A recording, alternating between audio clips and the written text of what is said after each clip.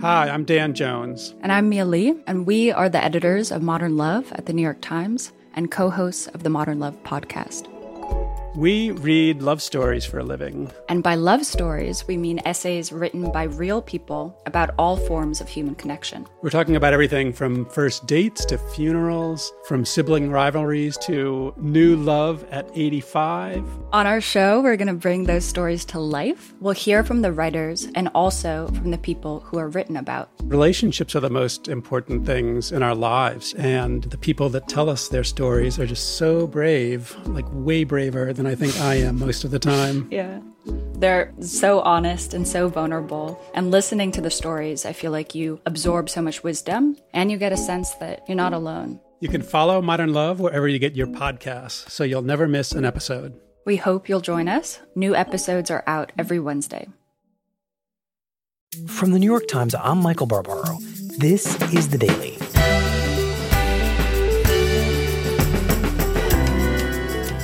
Today, 5 days after the story of Cambridge Analytica broke, Mark Zuckerberg finally breaks his silence about Facebook's role in the data breach and talks to the New York Times. It's Thursday, March 22nd.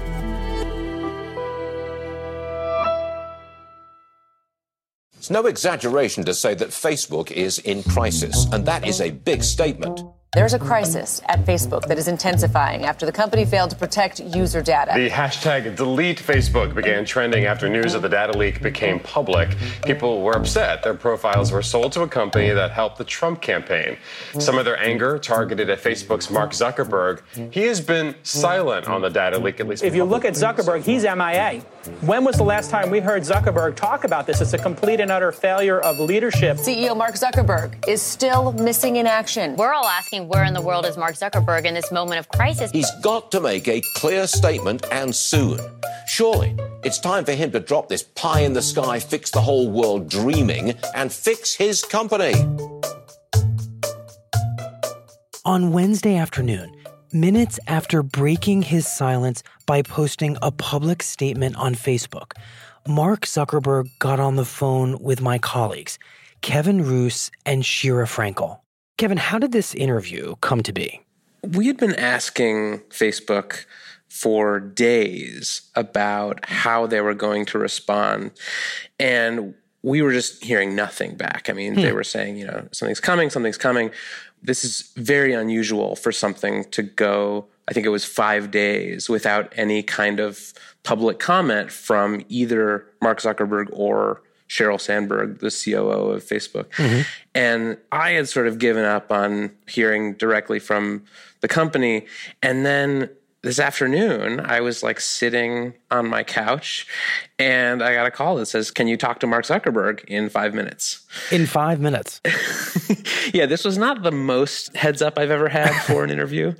But my colleague Shira Frankel and I jumped on the phone and called into a conference line, and there was Mark Zuckerberg.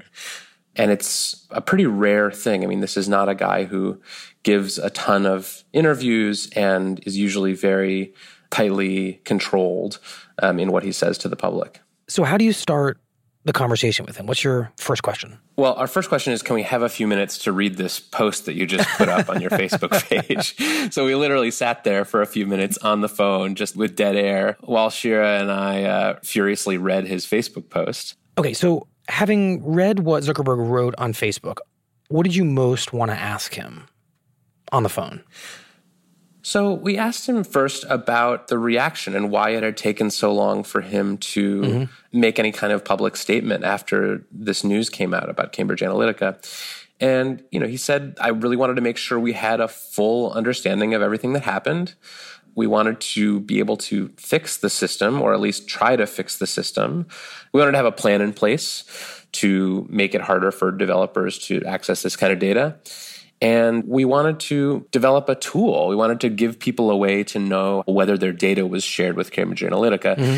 And he said there's a question of it's not exactly that easy, because not only did this app collect the data of the people who installed it, but it collected the data of all of their Facebook friends too. Right. So in order to determine whose data was exposed, you have to rebuild people's Facebook networks as they looked in, 2013 or 2014 when this was going on. And people could have deleted friends. People could have stopped being friends with somebody, so it might not be actually all that feasible. Exactly. And he said, we're going to be conservative on this. We're going to try to tell anyone whose data was affected, even if we don't know for certain that it was. And what are you making of this plan he's laying out to kind of fix this data breach?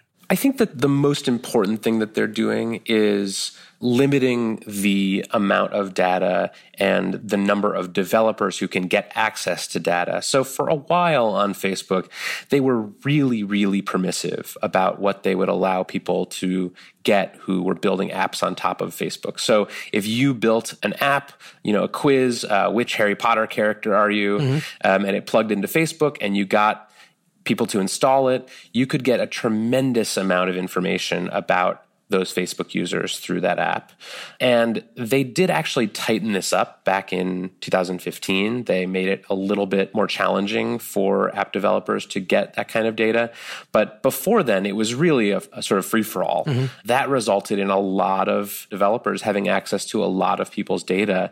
And the hard thing for Facebook now is that they don't know where all that data is. I mean, they don't have it anymore. It's with these app developers. And so what Zuckerberg said was that they are going to do an investigation, not only of the apps that are currently asking for a lot of people's data on Facebook, but the apps that previous to this 2015 change that asked for a lot of people's Facebook data, and investigate how that data was used and collected, and try to figure out if there are any more Cambridge Analyticas out there. That sounds like a huge amount of work to investigate thousands of apps that collected this kind of data. Yeah, it is. He said it would be thousands of apps and that they were going to have to hire additional people probably to do this. But I think he knows that there is this sort of amount of data out there that they can't really control. I mean, they can ask developers to delete it after the fact, but developers are under no obligation to delete the data that came out of Facebook that people shared with them willingly. And it feels like one of the lessons of Cambridge Analytica from our colleague Matt Rosenberg is that even when a company says that they have deleted this kind of data, there's not necessarily a guarantee that they have. Right. I mean, Cambridge Analytica did certify. They sent a form back to Facebook that said we've deleted this data. That reportedly was not true. And so I think they're trying to work out a new sort of system for making sure that people's data is not being shared against their will. You actually asked Zuckerberg about Cambridge Analytica and whether they were honest about what they did with this data. And he seemed to acknowledge to you that the company had lied to Facebook, right? Yeah, he said it seems that was false. They haven't done a full investigation yet, so they don't actually know, but they have read reports, including the ones that ran in the New York Times last week, that journalists have seen this data, and that, he said, was a strong enough signal for them to take action. So after talking about Cambridge Analytica for a while, what do you guys ask Zuckerberg about? So we asked him about all of the other threats to Facebook. So Russia and foreign interference in the midterms later this year and what they were doing to prevent the platform from being exploited again. And he said, we're working on this. We have built some tools. We've seen that they work pretty well. And then he broke some news. He said for the first time that in December of last year, when the special election in Alabama happened, they discovered that some Macedonian accounts were trying to spread false news in the lead up to that election, and that they were able to eliminate those. And in addition to talking about the Macedonian interference, he said something really interesting about sort of false news as a category. And he made a comparison to spam. He said a lot of this is done by the same people who would have sent you emails about Viagra in the 90s. And now they're trying to come up with ways to push false and sensational news into your Facebook feed to try to get you to click on it so they can sell you ads. And I think that's partly true. I think that part of what motivates people to put sensational news on Facebook is this kind of spammy profit motive. But there's this other part of it that I don't think he addressed, which is that a lot of people are doing this for motivated political reasons, not necessarily because they're trying to make money. Right. Viagra never swayed an election, as best we can tell. Not that we can tell, right? So is he underplaying the kind of nefarious ambition of fake news versus the economic motives of spam?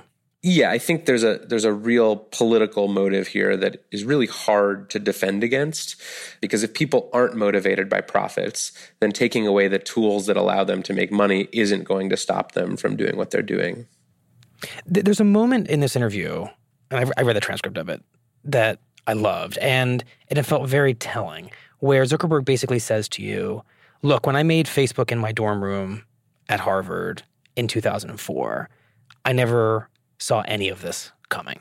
Yeah, so I asked him, because I've been curious about how he feels, not just what he's doing, but I mean, to be the person who built this enormous platform that is now changing the fabric of society in ways that are good and sometimes really bad.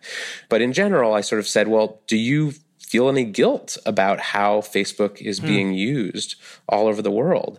And he paused for a really long time. And then finally, when he spoke up, he said, we're doing something here that has never been done before. And there are challenges that I don't think anyone had anticipated. And then he said, if you'd asked me in 2004, when I was in my dorm room at Harvard, if someday I'd be working on preventing governments from interfering in each other's elections on Facebook, there's no way that would have been predictable. There's no way that I would have said, yes, that's what I'll be doing. And I thought that was really interesting and introspective and true. I mean, it was the first time that I'd really seen him step back and say, this was not always the point. This was not always what we bargained for. Now that we're here, we're doing our best to address this, but this was not something that anyone saw coming. Yeah, I love the actual question you asked him. You said, do you feel like the basic economic model of Facebook, in which users provide data that Facebook uses to help advertisers and developers to better target potential customers and users, do you feel like that works, given what we now know about the risks? Yeah, and that was sort of my way of saying, hey, how's this all going to work? Because that feels like the essential question. That's certainly my essential question, is not only is this working, but can this work? Is Facebook set up to work in this kind of environment? And, he said basically, look, we're trying to build something for everyone in the world. And if you want to build something for everyone in the world, it's got to be free or really, really cheap, because not everyone can afford to pay for a social network. So if you have a business model that is supported by ads, you can do that. If you don't, then maybe you can't. And he said, I don't think the ad model is going to go away. But he said that they had thought over time about giving people some way to pay for Facebook if they can afford it, and maybe not have an ad-based model. But he said basically the ad-based model that we have now is not going to go away, because it's the only way we can get our service to everyone in the world. In a sense, what he's saying is the economic model of Facebook is almost by definition a little vulnerable if you're just a regular person on there doing what you do, liking things, not necessarily thinking about what's going to happen to that data. So what's your response to that? In light of Cambridge Analytica, in light of Russian meddling, is Facebook essentially in an impossible situation?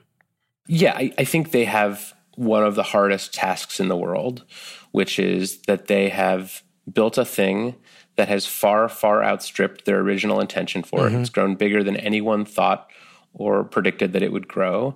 And now they have to rein it back in without changing the things that made it one of the most profitable companies in the world.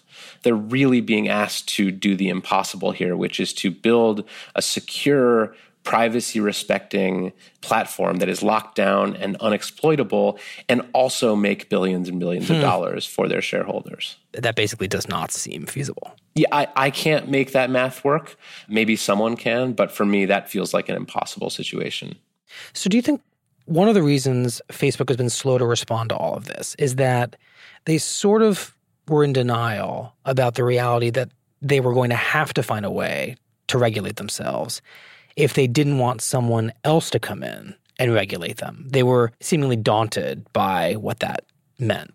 I think regulation is a scary prospect for any large tech company. Mm-hmm. I think it's especially troubling for Facebook, which has been trying to avoid being regulated for a very long time.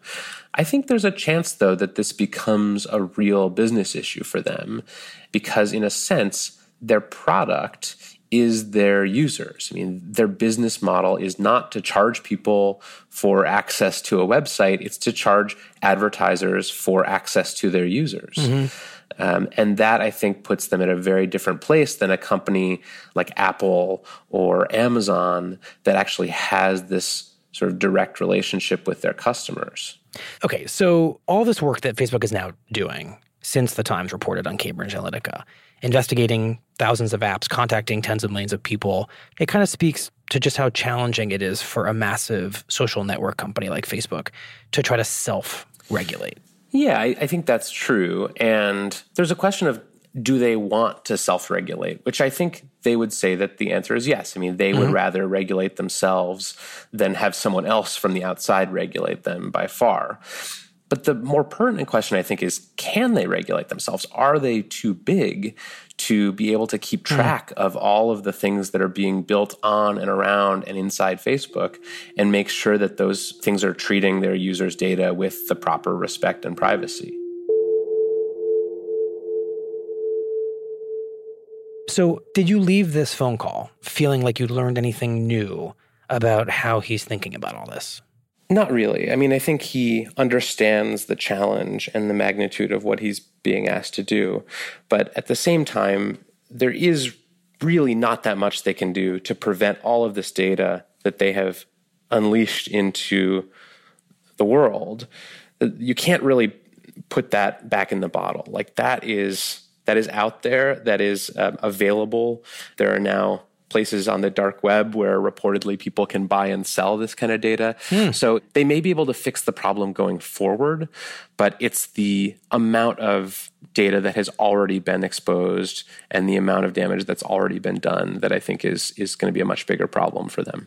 I mean, the thing that they're promising to investigate is whether some of this data has fallen into the wrong hands or whether it's not being used for its intended purpose.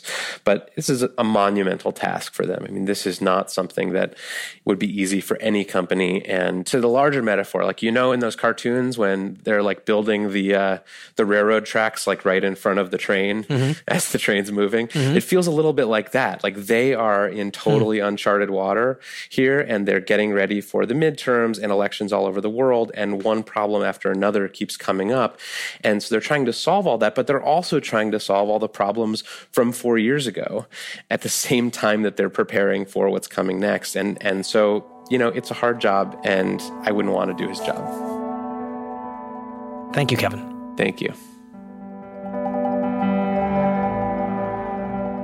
In his statement posted on Facebook on Wednesday, Zuckerberg stopped short of a full apology for the misuse of user data by Cambridge Analytica. Later in the day, after his interview with The Times, Zuckerberg spoke to CNN. So this was a major breach of trust, and I'm really sorry that this happened. We have a basic responsibility to protect people's data, and if we can't do that, then we don't deserve to have the opportunity to serve people. We'll be right back. This fall, history is happening. September 14th, 2021. Hamilton, the Tony, Grammy, Olivier, and Pulitzer Prize-winning musical, returns to Broadway. Tickets are on sale now. Performances begin September 14th. Hamilton, back on Broadway at the Richard Rodgers Theater. Learn more at hamiltonmusical.com. Here's what else you need to know today. President Trump plans to announce at least $50 billion worth of annual tariffs and penalties against China today, in retaliation for what the White House says is its theft of technology and trade secrets. Unlike the president's steel and aluminum tariffs, which divided his aides, business leaders, and Republican lawmakers, the latest penalties are expected to be far more popular because of growing outrage over Chinese policies that have forced U.S. technology companies to hand over corporate secrets in order to operate in China. And I think you all are aware, and our community is well aware, that it has been a long, almost 3 weeks for the community of Austin as we have dealt with package bombs and other types of bombs that have been placed throughout our community. The hunt for one of the most elusive serial bombers in recent decades ended on Wednesday when 23-year-old Mark Anthony Condit, knowing that he was about to be apprehended, drove into a ditch and blew himself up.